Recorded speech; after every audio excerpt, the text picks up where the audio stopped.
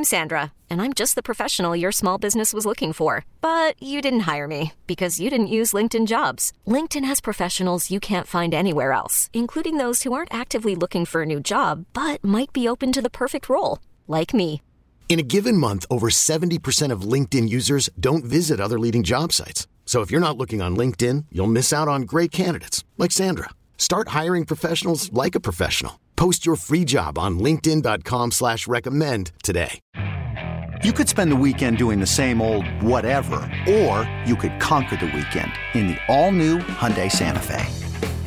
Visit HyundaiUSA.com for more details. Hyundai, there's joy in every journey.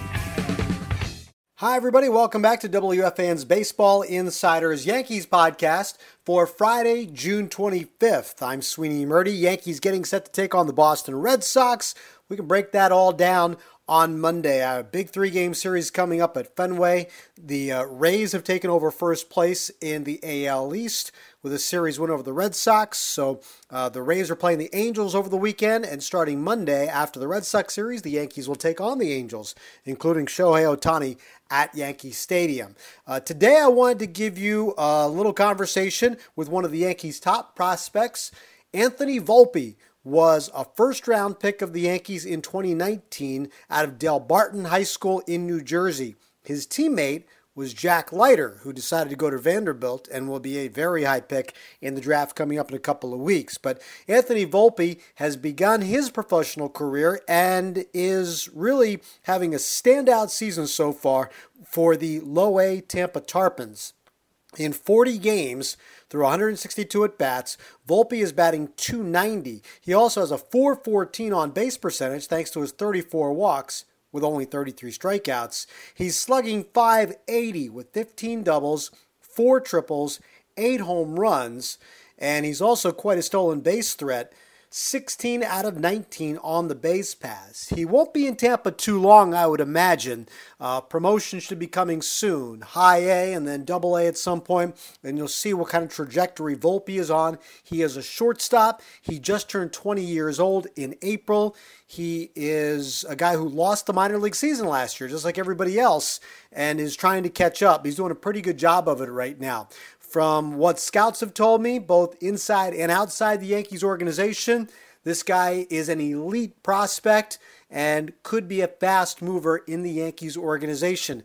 Teams have already started to ask for him in trade talks. I don't believe the Yankees are relenting and going to give in at this stage. He could be a shortstop of the future for the New York Yankees, which is something worth thinking about when you consider all the free agent talent that's coming out. It's something that as you think about Gleyber Torres and his future as shortstop, we here have discussed a lot about the Yankees and their potential interest in the free agent market this winter with guys like Trevor Story or Corey Seager or Javi Baez.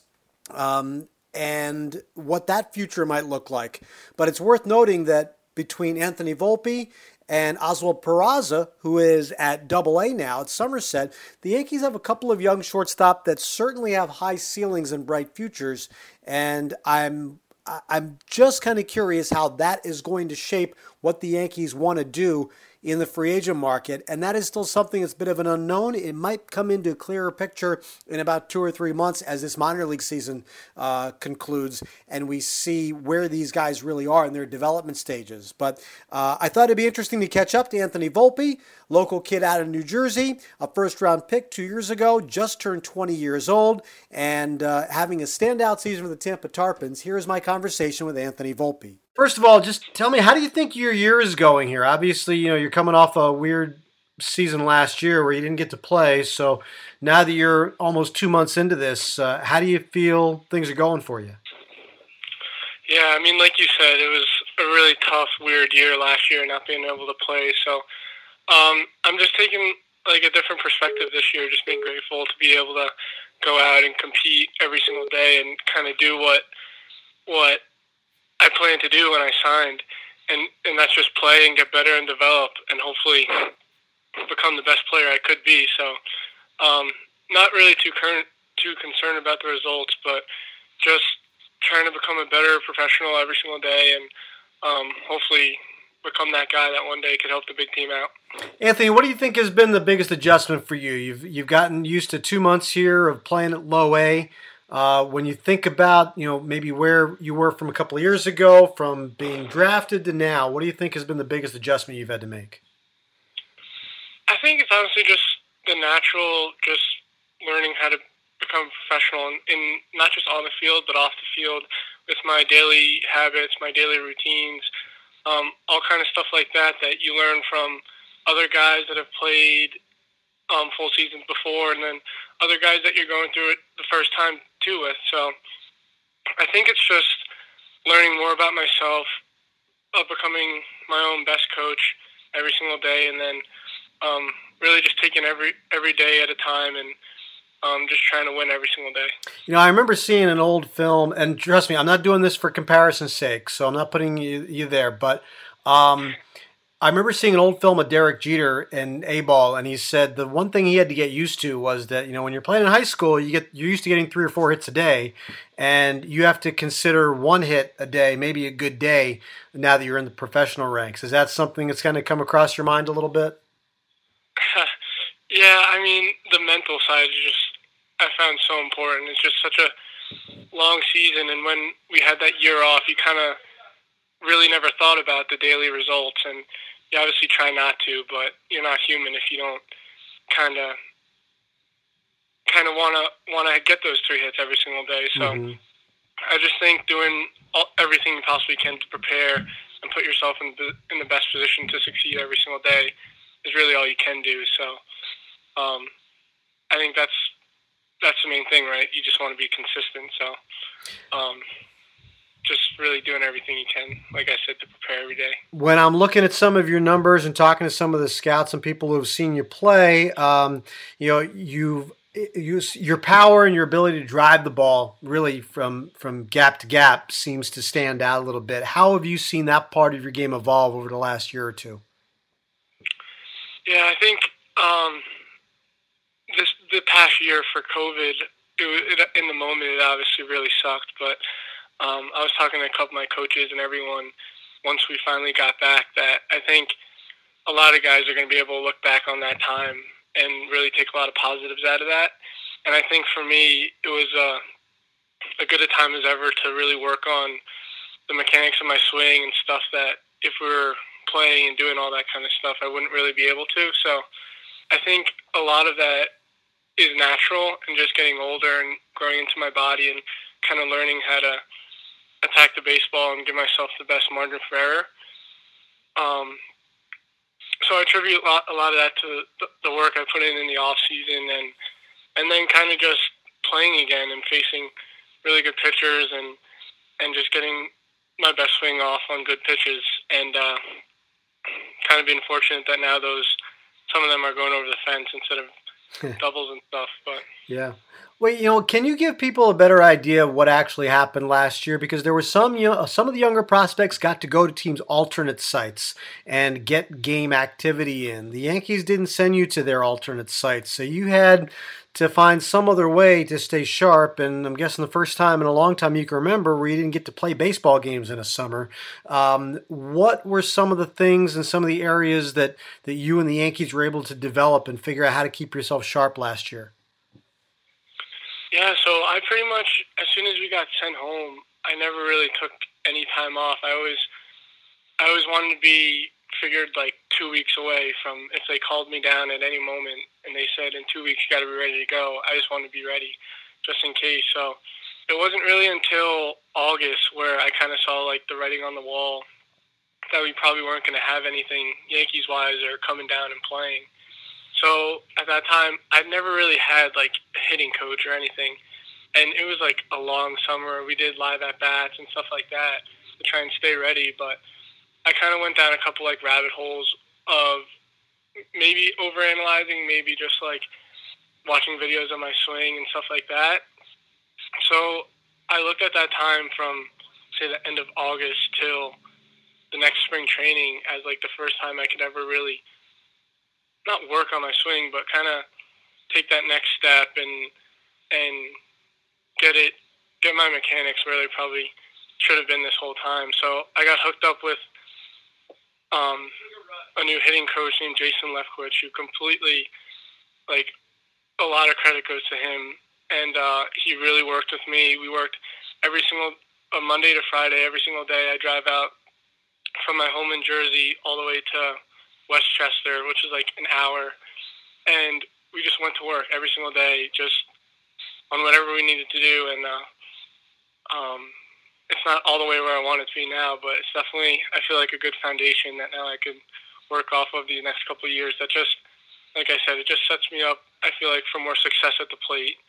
And so I don't have to be perfect every single time. I have a little more margin for error that if I feel like I do the things the right way, I just have more opportunities to get hits and hit the ball in the barrel.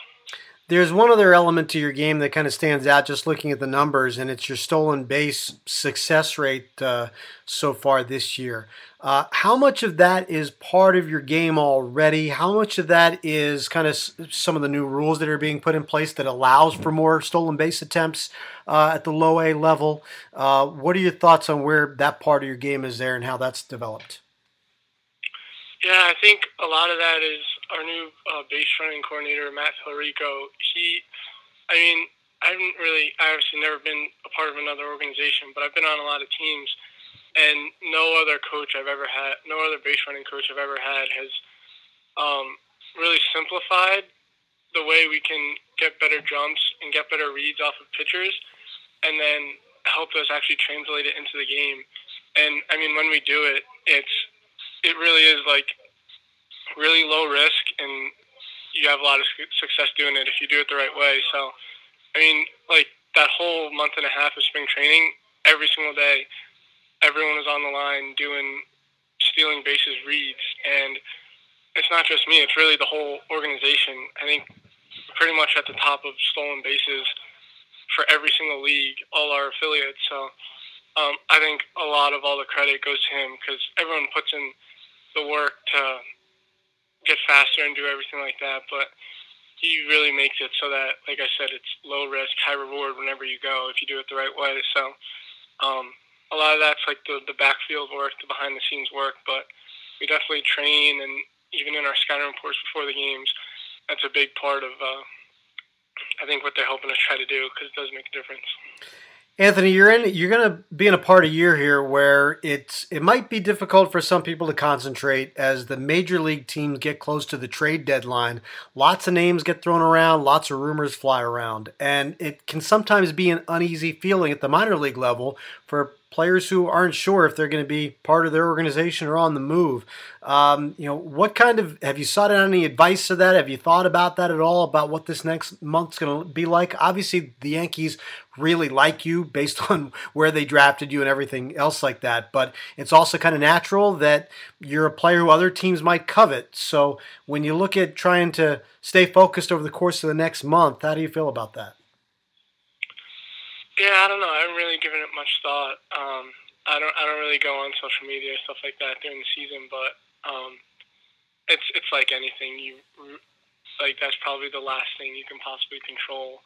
I was just trying during the season, like I was saying earlier, just stay on top of my habits, stay on top of everything like that, and just worry about the things I can control, and that's just my effort and what I put in every single day to try and make myself the best player I can be. So if I was thinking about that, I don't think I'd be able to go out and give my best for my teammates every single day. So, really not trying to think about that. Okay, very good. Listen, I got a couple of people that I want to ask you about and give me some thoughts. One, the scouts who saw you for the Yankees when you were playing at Del Barton, one of them was Kelly Rodman. And we lost Kelly a year ago, and I know that I've been told by other people that she made a connection with you, your family, and made kind of an impact on you. What do you remember about kind of meeting and dealing with Kelly as you were through the process of being drafted?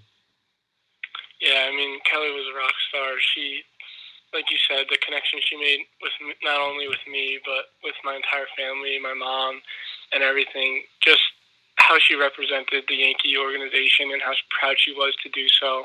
I don't think there's anyone better. There's no one like her, and just how much, like I said, how much she cared, how much she loved the Yankees, and I don't think there's a better representation. And that's what, like me being a high school guy, looking up to that and seeing how